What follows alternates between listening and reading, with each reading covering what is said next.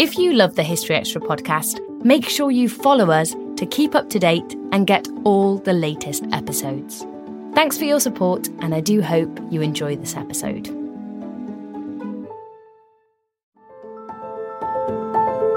Welcome to the History Extra podcast. Fascinating historical conversations from BBC History Magazine and BBC History Revealed.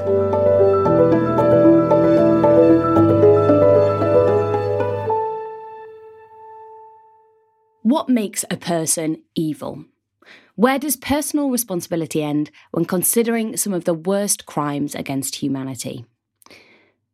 These difficult questions are at the heart of our upcoming conversation with Dan Gretton, whose book, I, You, We, Them, looks at the psychology of individuals and corporations who played a part in some of the worst atrocities of the past 200 years, from the Holocaust to human rights violations in Nigeria. Dan spoke to Rachel Dilling. So hi, Dan. It's great to have you on the podcast today. So we're talking about your book, I, You, We, Them, which looks at the psychology behind some of the less visible perpetrators of crimes against humanity in history. So talking about people that you call desk killers. These are people who ordered and directed some of the worst atrocities in recent history. So I thought perhaps to start off, maybe you could define exactly what we mean when we use this term desk killer. Thank you for the invitation to be here today, Rachel, and I'm delighted to be able to talk about the book with you. The term desk killer is actually one that I've used, and I'm trying to get that term into kind of really wide public debate now. I think it's been one of the most overlooked ideas in the whole of modern history, and I'm astonished that there's never been a definitive book on this subject until Are You, We, Them, really. And the term, it comes from a German concept originally, and the term in German it started to be used in the kind of early 1960s, and it's often people say it really came from the trial of Adolf Eichmann, the kind of bureaucratic organizer of parts of the Holocaust. And this term Schreibtischtäter, it sort of translates in German as desk perpetrator. But the perpetrator side, the tater side, always has a sort of very negative connotation.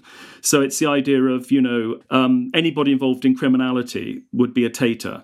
But the fascinating thing for me is the idea of people who kill from their desks without needing to kill directly. And this, of course, is a term that is absolutely, it's not just about history. It's not just about the Holocaust. It's not just about colonial history.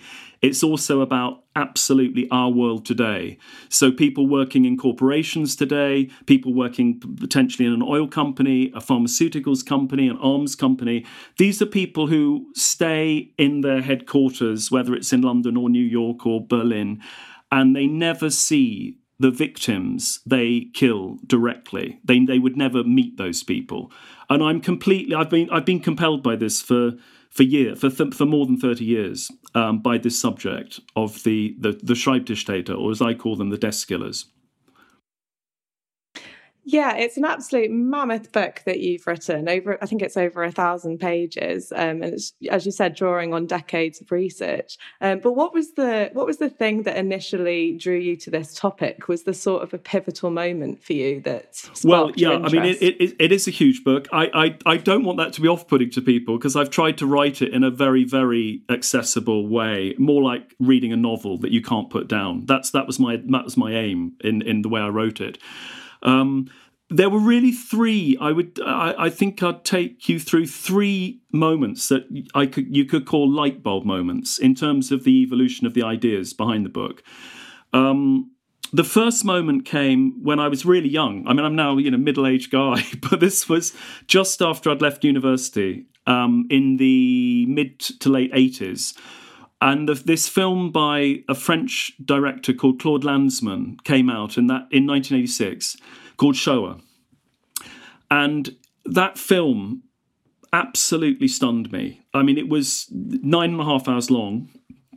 I went to see it over 2 days with a friend of mine. And There was one particular scene in that film. It's a series of interviews with perpetrators, survivors, and bystanders of the Holocaust. It's incredibly original because there's none of the usual footage. There's no footage of bodies. There's no archive footage used. It's simply interviews with people who are still alive. That's what made it remarkable. But in that film, Shoah, there was a memorandum that was read out, which was different to anything else in the film. And it was a memorandum written by one desk killer to another desk killer. And the language was so appalling, I couldn't get it out of my head. It was a kind of trauma moment. And this is the kind of language, the bureaucratic language that was used. Modifications to special vehicles now in service at Kulmhof, and for those now being built. Since December 1941, 97,000 have been processed by the 3 vehicles in service with no major incidents. A reduction in capacity seems necessary. This extends the operating time. The void must be filled with carbon monoxide.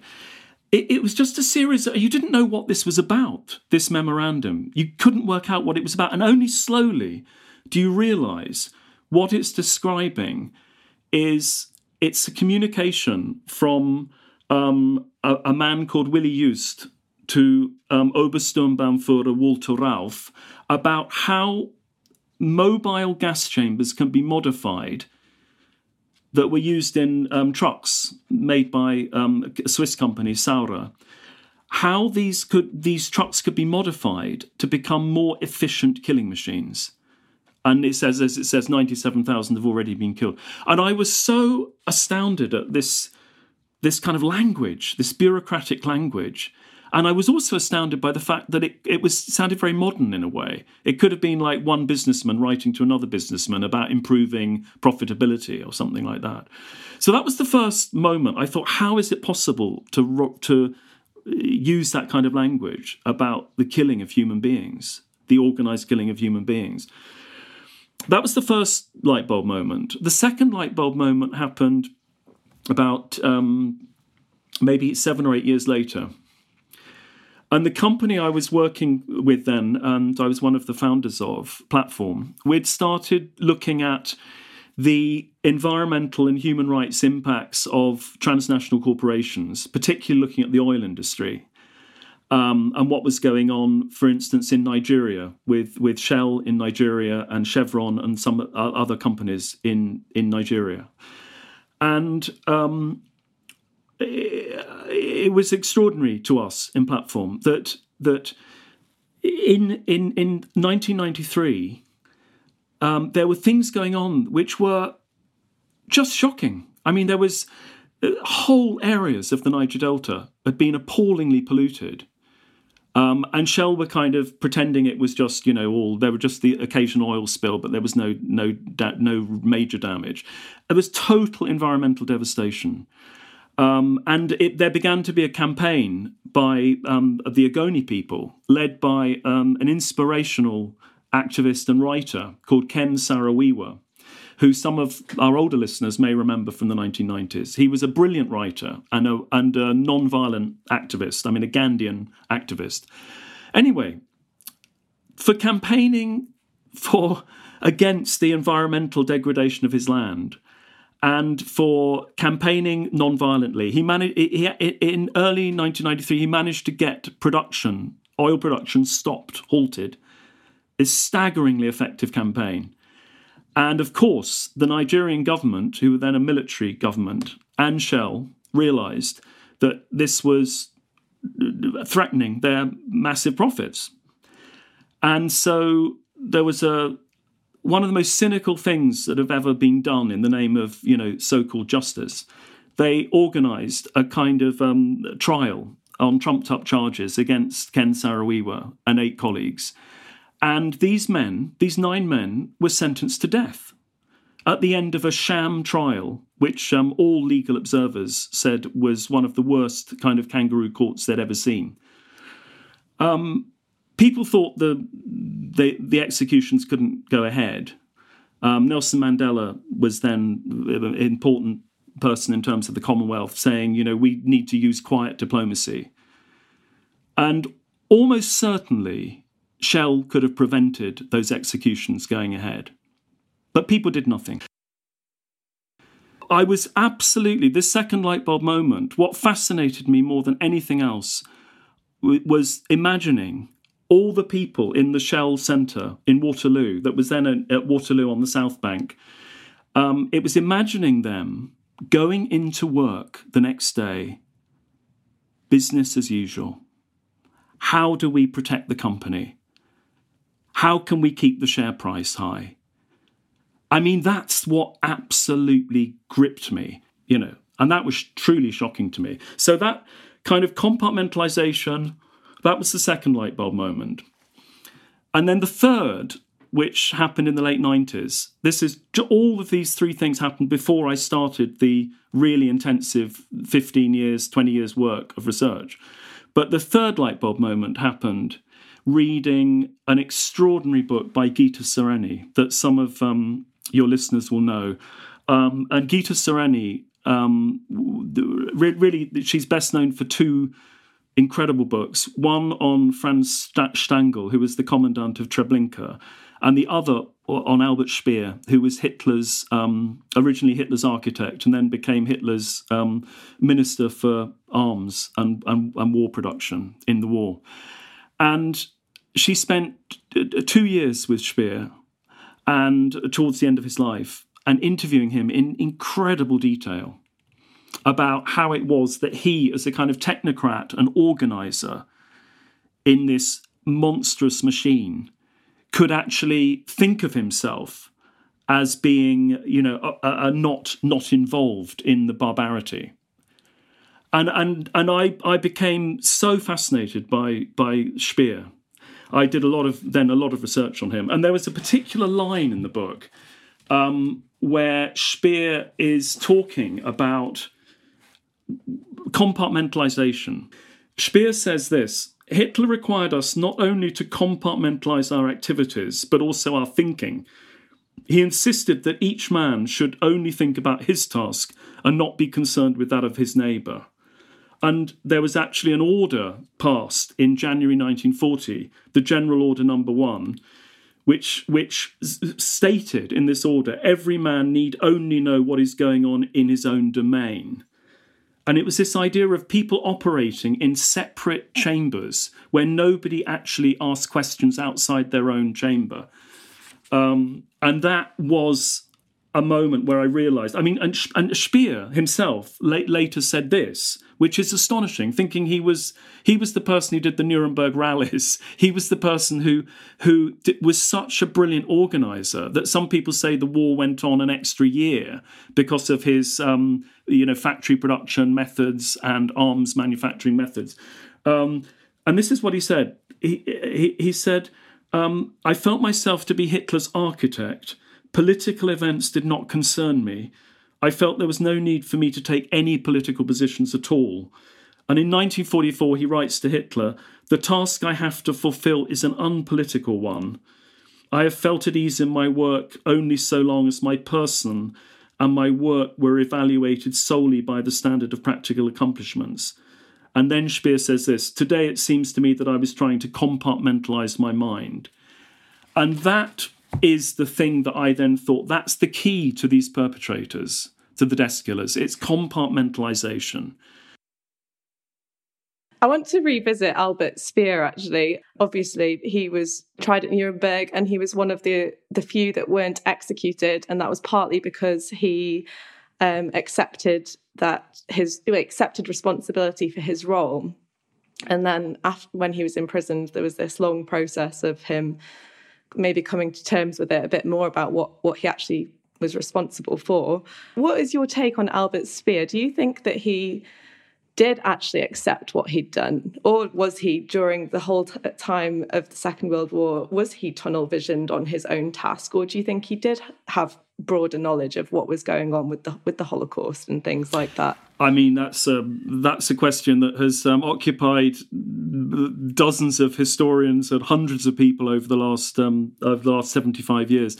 I think the view now is very clear that Speer knew vastly more than he said at the time and immediately after the war. I mean, vastly more. And there's, of course, we now know that he was at Posen at this incredibly important speech that Himmler made in Posen towards the end of the war, where Himmler talks about the decision to exterminate the Jews. And Speer spent an enormous amount of time trying to pretend we were getting a chauffeur to do an affidavit that he'd left the meeting before Himmler made that speech. We now know that's not true. So there's no doubt that Speer knew more. But I also think, because he spent the vast majority of his time in Berlin, in the ministerial headquarters, that he very, very rarely was confronted directly with the results of his actions, with the results of his work. And there, in fact, there's an extraordinary moment. It's a moment I talked about with Gita Sereny. I only met her once, sadly, but we had this really extraordinary conversation. And we both talked about this moment when Speer, in late 1943, he visits Dora, which was a V2 manufacturing plant for the V2 rockets in the Harz Mountains. And it's one of the only times when Speer is directly confronted by the kind of horror of what his war machine has kind of unleashed, and he can see people dead at the side of the side of the works as he's going into this mountain underground factory, and he actually looks into the eyes of these slave labourers, and of course they're his slave labourers. And it's a staggering moment. And it's a moment that afterwards he has a kind of physical and mental breakdown, which lasts for many weeks in December, in December 43 and early 44. And it's the moment, he says, when he's talking to Sereny, and he writes about this as well, that when he realises at the end of the war that, in his words, that he then thinks Hitler's kind of unhinged. And in the very last months of the war, he actually began to countermand Hitler's orders for kind of destroying things. Because Hitler had this, in the last months, when he knew the war was lost, he had this idea of, well, if Germany doesn't have the ability to win this war, then it should be destroyed. And it was a kind of extraordinarily narcissistic thing. He was going to die. He knew he was going to commit suicide. He wanted to take Germany with him. And Speer began to kind of go against that, as did some of the other people in the high command. But, how do we judge Speer? I think it's extraordinarily poignant that when he was in Spandau for those 20 years, there was a moment of about 2 to 3 years early on in his sentence where I believe he genuinely attempted to understand what had happened to him and how he had become involved in this monstrous project. He just begins to open up some kind of conversation and dialogue with this man I write about, this Protestant priest called Casales, which I write about quite a lot in the book. And there's this sense of Casales asks him to open his mind and spirit to suffering and gives him an incredible reading list to try and become a human being again. And Speer actually says, will you help me to become a different man? And that, whatever you think of Speer, is an extraordinary moment in this man's life.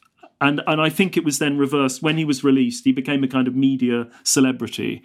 And a lot of that brilliant work that Casales had done was kind of jettisoned. But there was this I don't know if you got that feeling from reading the book. There's this moment where you see an opening in Speer. That was something that really struck me when I was reading some of his diary entries, which you include, where he's got this, it's seemingly quite large capacity for self-reflection that even he sort of admitted was quite surprising, because he previously been this very sort of statistical, mathematical man who, and he even said it himself, like can't relate to other humans. Even his friends and family, he's quite closed off. I think he speaks about admiring Hitler because Hitler was very charming and able to make someone feel special, and he could not relate to that quality. But then when he's in prison, he sits there and he reflects on his personality and why he might be a certain way. And as I was reading it, I was kind of annoyed with myself because I was thinking, I don't want to feel empathy towards this man, but I couldn't help feeling like a bit of his humanity coming through in those entries. But I think I don't think you should feel annoyed with yourself there at all, Rachel, because I think it's what you're talking about here is the human capacity for empathy. And I think one of the things I love more than anything about Gita Sarani's work is she was really heavily criticised, particularly by historians, for the work on Stangl and Speer, because some people felt she got too close to her subject, both of those subjects. And yet I have a completely different view to that.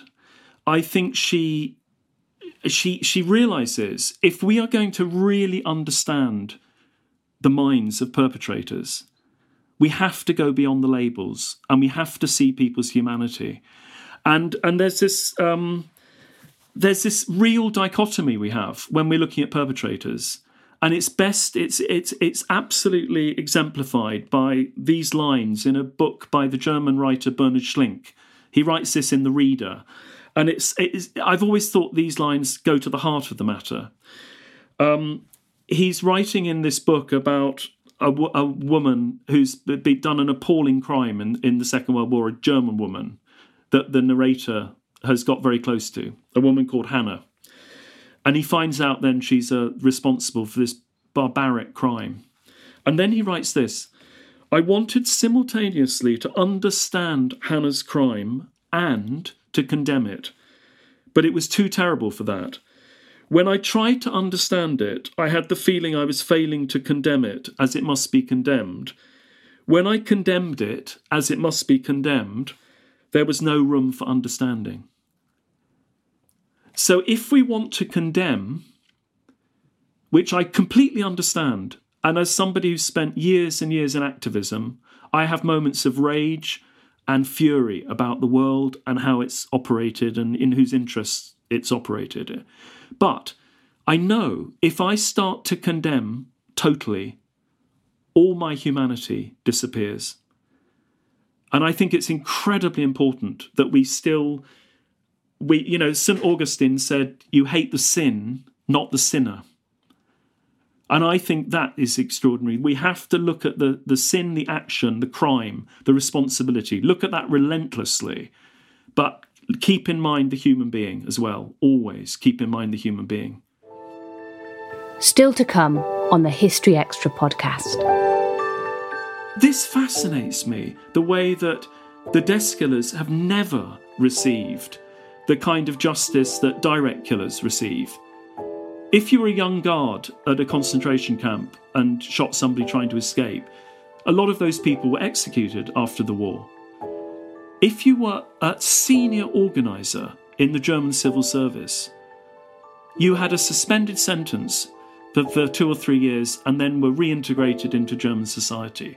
I mean, staggering difference in how justice was not done.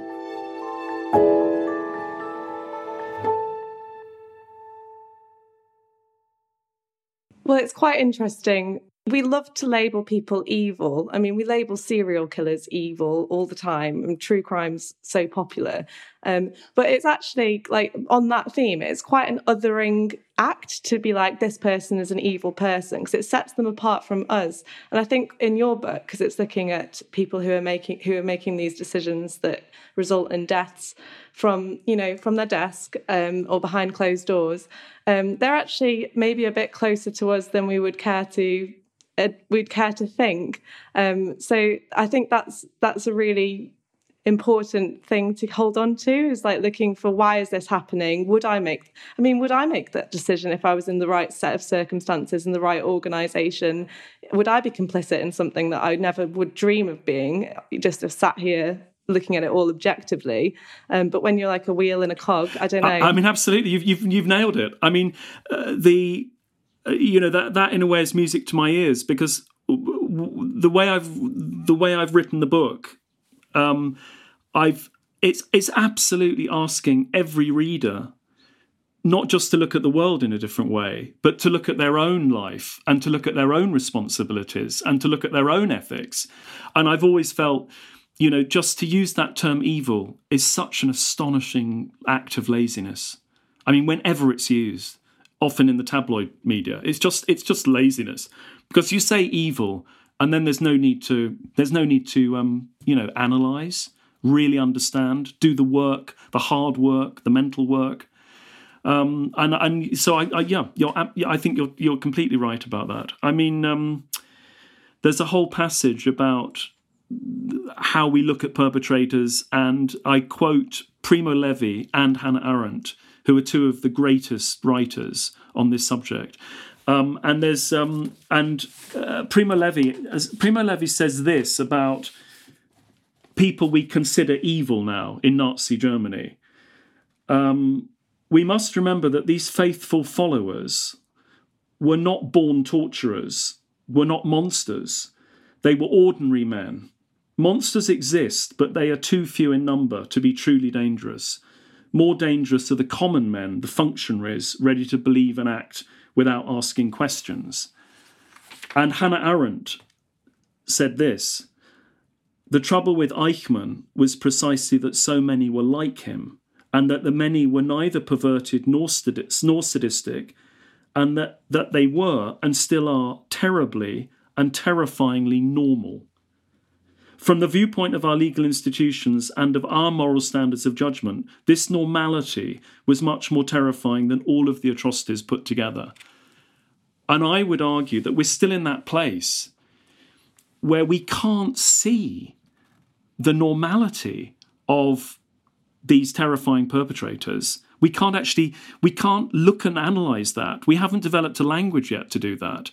And so, of course, people retreat to these words like evil, which are just a lazy shorthand. We're almost without meaning. Absolutely. I mean, you speak about this when you describe the events of the Wannsee Conference, which is when a group of Nazi leadership came together to discuss what they termed the final solution. And the thing that struck you about it was how many of them were doctors and university educated. What was it that you were thinking when you were looking at this information about these people? Mean, this started with I was in Washington at the Holocaust Museum in Washington, and it started there because I was in. There'd been this was late 90s, and the museum had just opened. And there'd been a lot of discussion about this particular exhibit, which was footage of Einsatzgruppen killing on the Eastern Front. And there was discussion about whether it should be shown or not. And I went into the room where this film was playing, and there were probably 20 or 30 people clustered around this, watching this film, shocking film. And I wasn't interested in watching those images. I just thought, I'm not, I'd seen them before, it wasn't, I thought, isn't it fascinating? Because of all the media focus on that, everybody was now looking at that footage. And I went over to the other side of the room, and there was a single sheet of A4 paper, a single sheet of paper with the names of the 15 men who had attended the Wannsee Conference in January 1942. And the thing that staggered me, some of those were names that we would know, like Eichmann, like Müller, the head of the Gestapo. But most of them were names I hadn't heard of at the time. And eight of these men out of 15, 8 of them were doctor. And had doctorates, had PhDs. And it's possibly because I'm from a family of academics. I mean, my dad was a classicist at UCL, and my grandfather was a historian, actually. And so it's maybe partly for that reason. I was kind of absolutely appalled that half of the organisers of the Holocaust at this meeting were, highly academic men. And so I started doing a lot of research on them.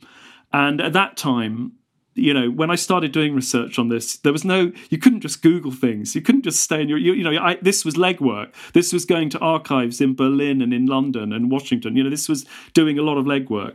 And I did a lot of work at the Wiener Library in London, a brilliant Holocaust library. And I found out there was such limited information on these perpetrators. And it's taken until, I mean, this book came out only, I think, 2017. It's taken more than 75 years after the end of the war for a book to come out on the people who organised the Holocaust at the Wannsee. This book called The Participants by Hans Christian Jasch and Christoph Kreutzmüller. And but when I started, there was almost nothing available, so I had to piece things together. And I found out about these men. I mean, they were more than half of these doctors. I think 5 of them had law doctorates. They were lawyers. And these were the men who met in this villa that I describe in this particular chapter in the book. And they sat around a table and discussed how an entire racial group could be exterminated, as well as Sinti and Roma and other minorities. And it just, again, and the judgment on these people, Rachel, I mean, after the war, 3 of those senior figures, people who co-authored the Nuremberg race laws, people who, Martin Bormann's deputy, these people, they were given suspended sentences. Some of them were released for time already served, 3 years, 1.5 years. They lived until the 1980s. One of them died in 1987. They became, pillars of the community again.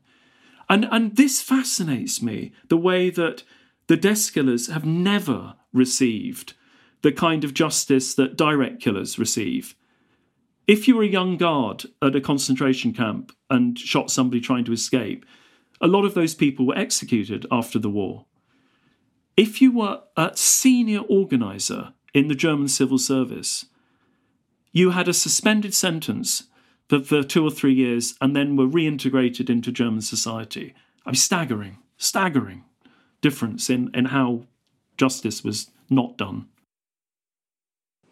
It's kind of interesting, the cognitive dissonance that some of these people had about what they'd done as well when they were confronted about it. So you write about Eichmann in particular, when he was on trial in Jerusalem in 1961, and someone accused him of murdering.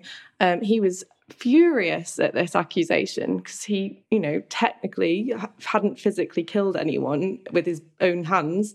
And I think he said, I never killed a Jew or non-Jew for that matter. I never killed a human being.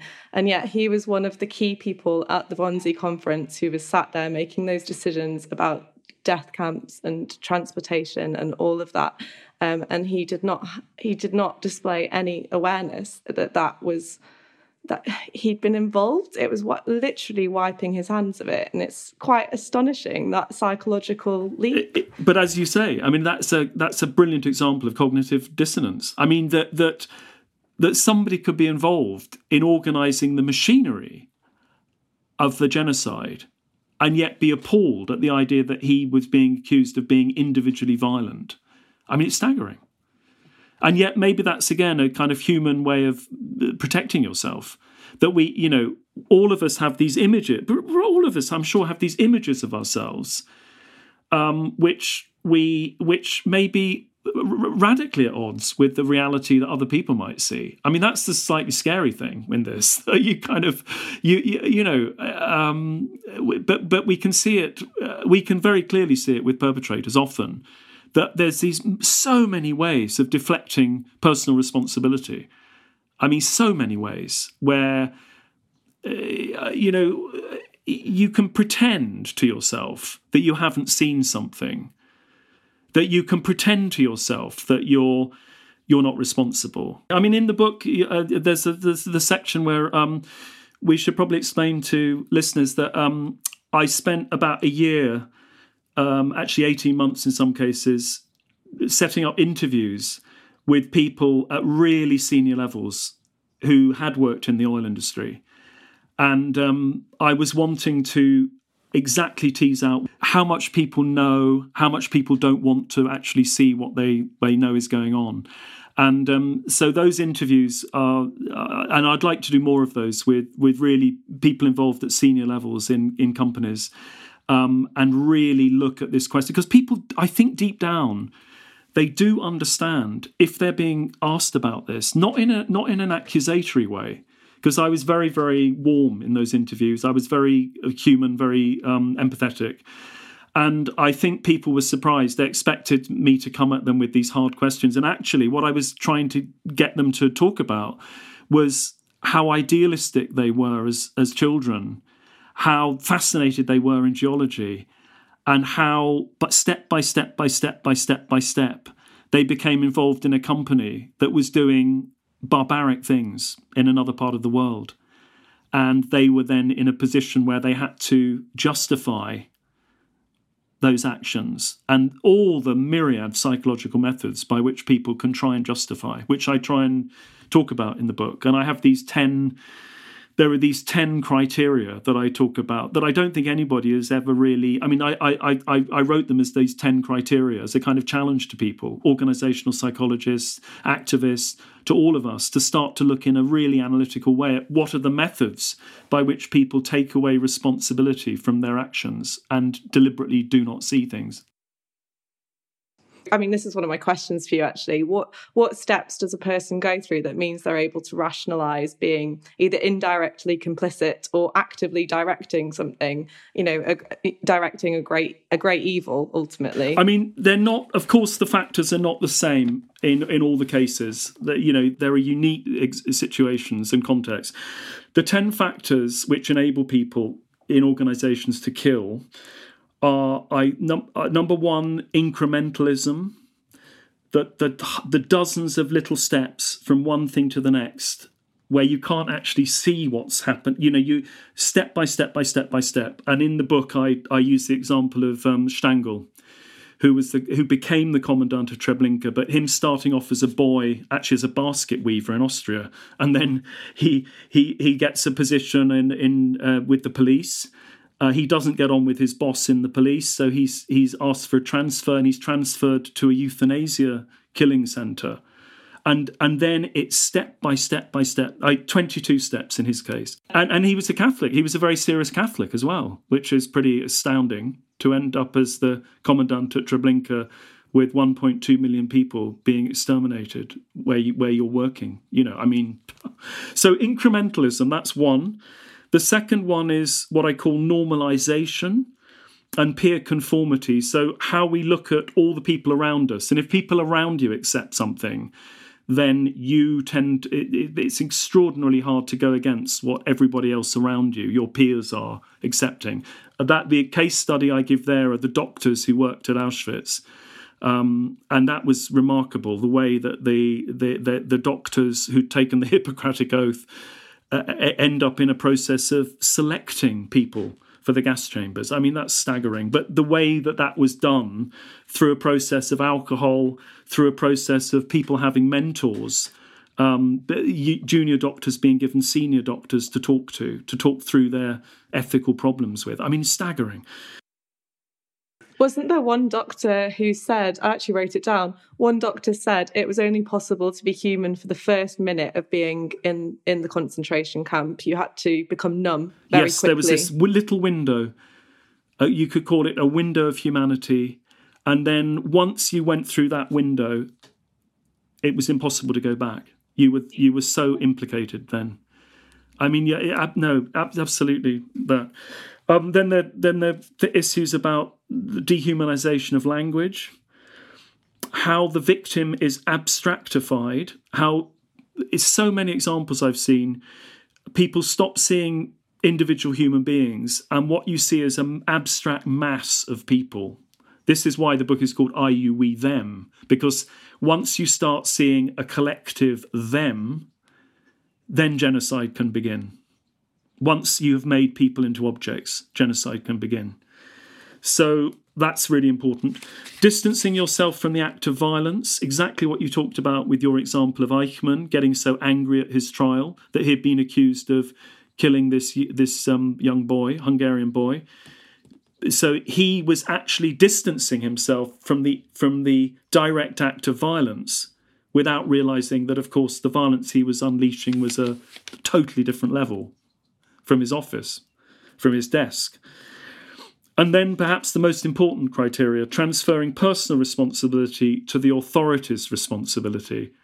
And this is where things like the Milgram test in obedience to authority comes in.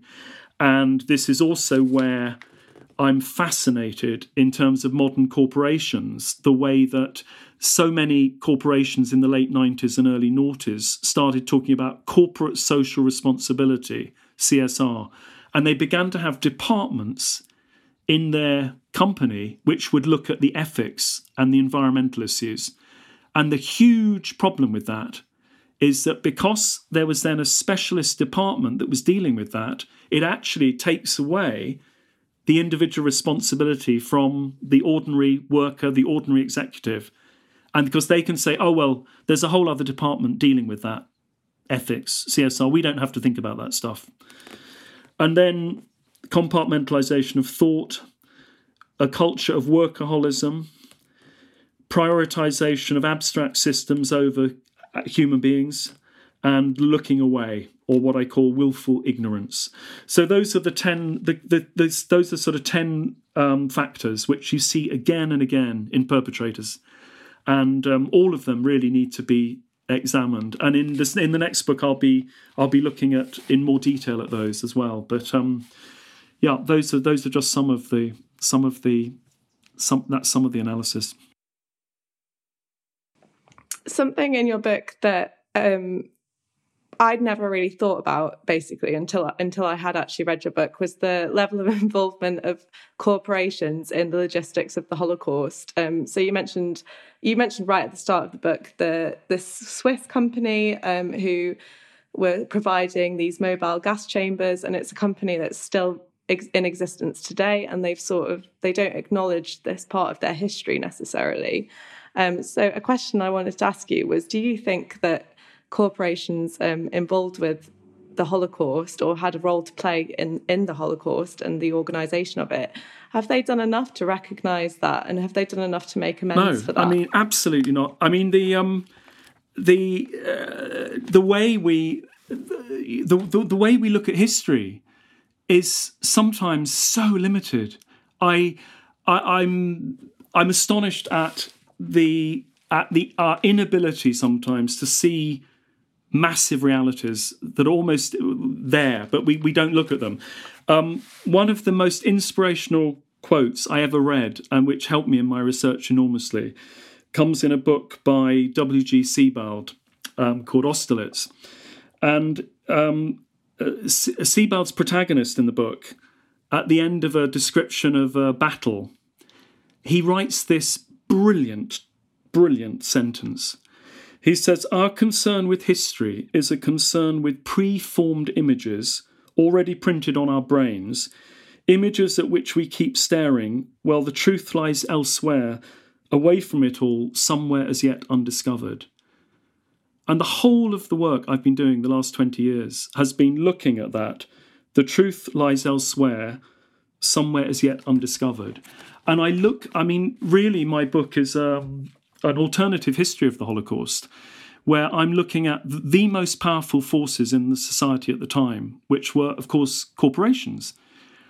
And this is embodied by a single walk that I do with my colleague Jay in the book, where we go from the most known part of Auschwitz that 99.5% of people, when they visit Auschwitz, go to, which is where the main museum is. And that was the political camp, camp number 1. Some visitors to Auschwitz go to Birkenau, where the gas chambers were, to the west of the town. Almost nobody, a matter of a few dozen people a year, do the walk that I did with Jay across the town of Auschwitz, about 4 kilometres, and there is something so staggering in the eastern part of Auschwitz today, and it's still there today. The biggest complex built by the second biggest transnational corporation in the world in the 1940s, who were IG Farben, vast German pharmaceuticals company, who had today they're still kind of in existence in a way today, because today they're Bayer, Agfa, Herx, BASF. So they're still German companies, but they were split up after the war. In the war, this was the biggest company in Germany, hugely powerful. Without IG Farben, Hitler could not have waged the Second World War. And in Auschwitz, they built this vast chemical complex to try and manufacture synthetic fuels and synthetic rubber. And this is where Elie Wiesel and Primo Levi were slave labourers, 30,000 of them. It was what we would today call a public-private partnership between the SS and IG Farben. IG Farben paid for the camp, and then they basically rented out the slave labourers to the SS. And about 30,000 people died, exterminated through work. Now, I'm not saying it's not important to look at the Auschwitz that we do know, and the piles of shoes, and the piles of and the piles of briefcases, suitcases, and the gas chambers. Of course. But what I'm saying by using that quotation from Sebald is that we've got an entirely distorted view of, without looking at the corporations, without looking at IG Farben properly, without looking, even more than IG Farben, without looking at companies like Deutsche Bank, Allianz, the insurance company. All the concentration camps were insured. Allianz profited from insurance premiums. Allianz is still a massively successful insurance company today. They've never properly looked at their responsibility for the Holocaust. Deutsche Bank lent vast sums of money, loans, to actually build Auschwitz. And they were involved in the dispossession of Jewish assets hugely. I mean, so financial companies, insurance companies, pharmaceutical companies, and I don't think this aspect of the Holocaust has ever had the attention it deserves. Why do you think that it's been overlooked so long? Do you think we have a tendency that we want to blame an individual? Like we want to be like, oh, it was Hitler and he was this madman, evil psychopath. And it's almost easier for us to be like, the whole thing was this one guy's idea and it won't happen again because we won't let a psychopath get into power. Rather than be like, actually, there were so many different spider webs interlinking and that's a more complex picture. Why have we overlooked I think you're right. I think it's so much easier to look at individuals rather than huge systems.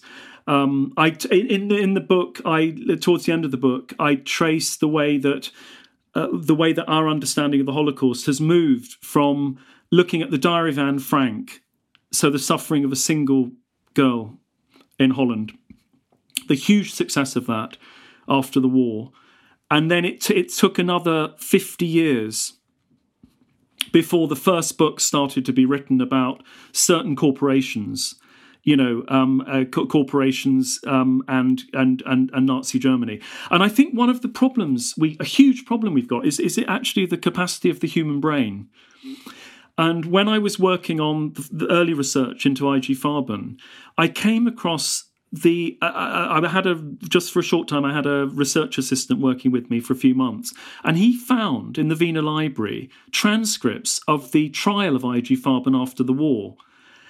And this single transcript thing, it came to something like 20 or 30,000 pages.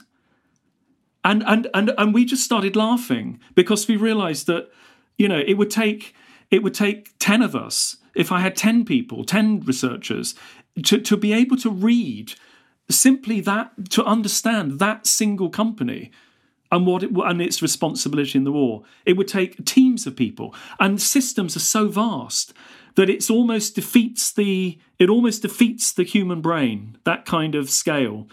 And in the book, you'll remember towards the end of the book, I quote the great American historian of the Holocaust, Raoul Hilberg.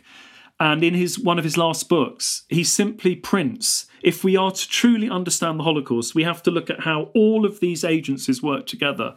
And over about 3 pages, he just lists all the different organizations and the ministries and the companies and all the different agencies. And I think, again, we're at the beginning of this process to be able to look at how all of these things fit together. As you use this phrase about a spider's web. I mean, it is like the vast web, the biggest web you can imagine, and how things all fit together. And I think it's very, very hard for us to see that, for our minds to encompass that, I suppose. That's a rather long answer to your question, which is very pertinent, and, we need to think about more. We've talked a bit about the psychology of individuals, the idea of an ordinary in inverted commas person, and how they could come to commit an awful crime or something. We haven't talked about maybe people who went against the grain. There are some examples of people who refused to go along with orders. Daniel Goldhagen talks about one of the myths of the Holocaust is that you couldn't be transferred out of your unit if you were appalled at what you'd been ordered to do. It used to be said that if you didn't obey the orders, you would be shot. Now, a lot of research in the last 10 to 20 years has shown that that's actually quite untrue. And there were people in the security units and the police units who had been asked to commit killings of civilians, executions on the Eastern Front, who did request transfers, and they were transferred. And so this, I think that's really important, that research that's been done in the last, I would say, 2 decades, because that really breaks down this idea that you couldn't refuse to obey orders. And there's an example, an incredibly powerful example of a man who witnessed the an Einsatzgruppen killing. And actually, then he became one of the people who testified after the war, and it's staggeringly moving. It's one of the most moving accounts I've ever read of the Holocaust. And he's watching the family undressing, and this man, he was a businessman, and astonishingly, he was allowed to get close enough to see these killings. And he's watching this family undressing, and he's watching a father pointing to the sky with his son in his arms, and he's watching the grandmother. And it's one of the most powerful pieces ever written down, and that only came to light because of this man's courage, this ordinary German businessman's courage. I write about that in the next book, actually. But there are examples of people, but they were so rare in the context of the 99.9% of people who went along with the orders, who didn't question. So we're talking about something very special in a tiny percentage of people who actually said that their humanity, their ethics, was not going to stop them. Was in fact going to mean they had to do something. They had to bear witness. But it's extraordinarily rare in the context of the Holocaust. There was a case that I was reading in your book, I think it was yesterday, that I found incredibly moving, which was, I can't remember which camp it was in, but it was in one of the gas chambers, and a young girl, I think she was 15 or 16, had survived. And so they went in and saw that she was still alive. And for some reason, it kind of humanized the people in the moment. They were like, oh, it's a 15-year-old girl. And they brought her out, and the doctors gave her, did they give her food? Yes, it's a Hungarian doctor called Naizsli who describes that. And he was working as a doctor in a unit next to the gas chambers. And that's an example of what we were talking about earlier, where just for a moment, instead of being a mass, collective group of victims, this girl becomes an individual, and she's still breathing, and they bring her back to life and they give her soup. And of course, then they realise a couple of hours later, when she's been revived, of course, the horrific thing is they realise the senior person comes around and she cannot be allowed to live because she's a witness. So she's then shot. I mean, it's a devastating account in the book.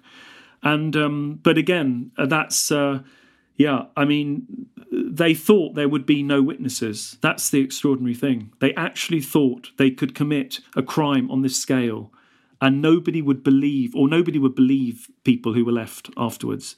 And they tried to eradicate, of course.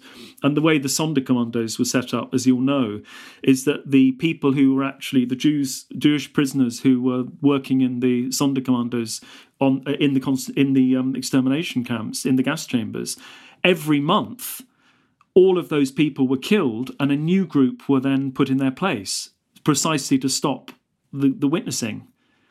And some of them did survive, but a tiny number. And some of that testimony is the most important testimony we've got on the Holocaust, because, a matter of, I think, a dozen maybe of those people who worked in the Sonderkommandos actually survived and gave extraordinary accounts. People like Philipp Müller, a brilliant book by one of the survivors of the Sonderkommandos. I guess my final question to you, and you've touched on it already, but what message do you really want people to take from it? What's the fundamental message you want people to take away from your book? I'd like people to think about the nature of responsibility and how we never have held authorities to account properly for their actions. And that means governments, that means corporations, that means any kind of authority system. And we haven't been asking the right questions so far. And I wanted through this book to start to give people a language where they could begin to ask incredibly searching questions of anybody in authority or anybody in an organisation wielding power. Because I just don't think we've begun to ask the right questions so far. And if this book contributes to that process in any way, it will have succeeded. That was Dan Gretton. His book, I, You, We, Them, revealing the desk killers, perpetrators of crimes against humanity, is out now, published by Penguin Books. Thanks for listening to the History Extra podcast. This podcast was produced by Brittany Colley.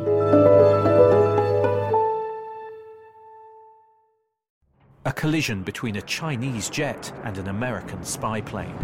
He came and rammed into our left wing. With relations increasingly strained, what are the chances of things spinning out of control? The Western world was asleep. I'm Gordon Carrera. I'll be exploring the friction in this most important of relationships and asking, has the West taken its eye off the ball? You cannot ignore China. From BBC Radio 4, this is Shadow War, China and the West. Listen wherever you get your podcasts.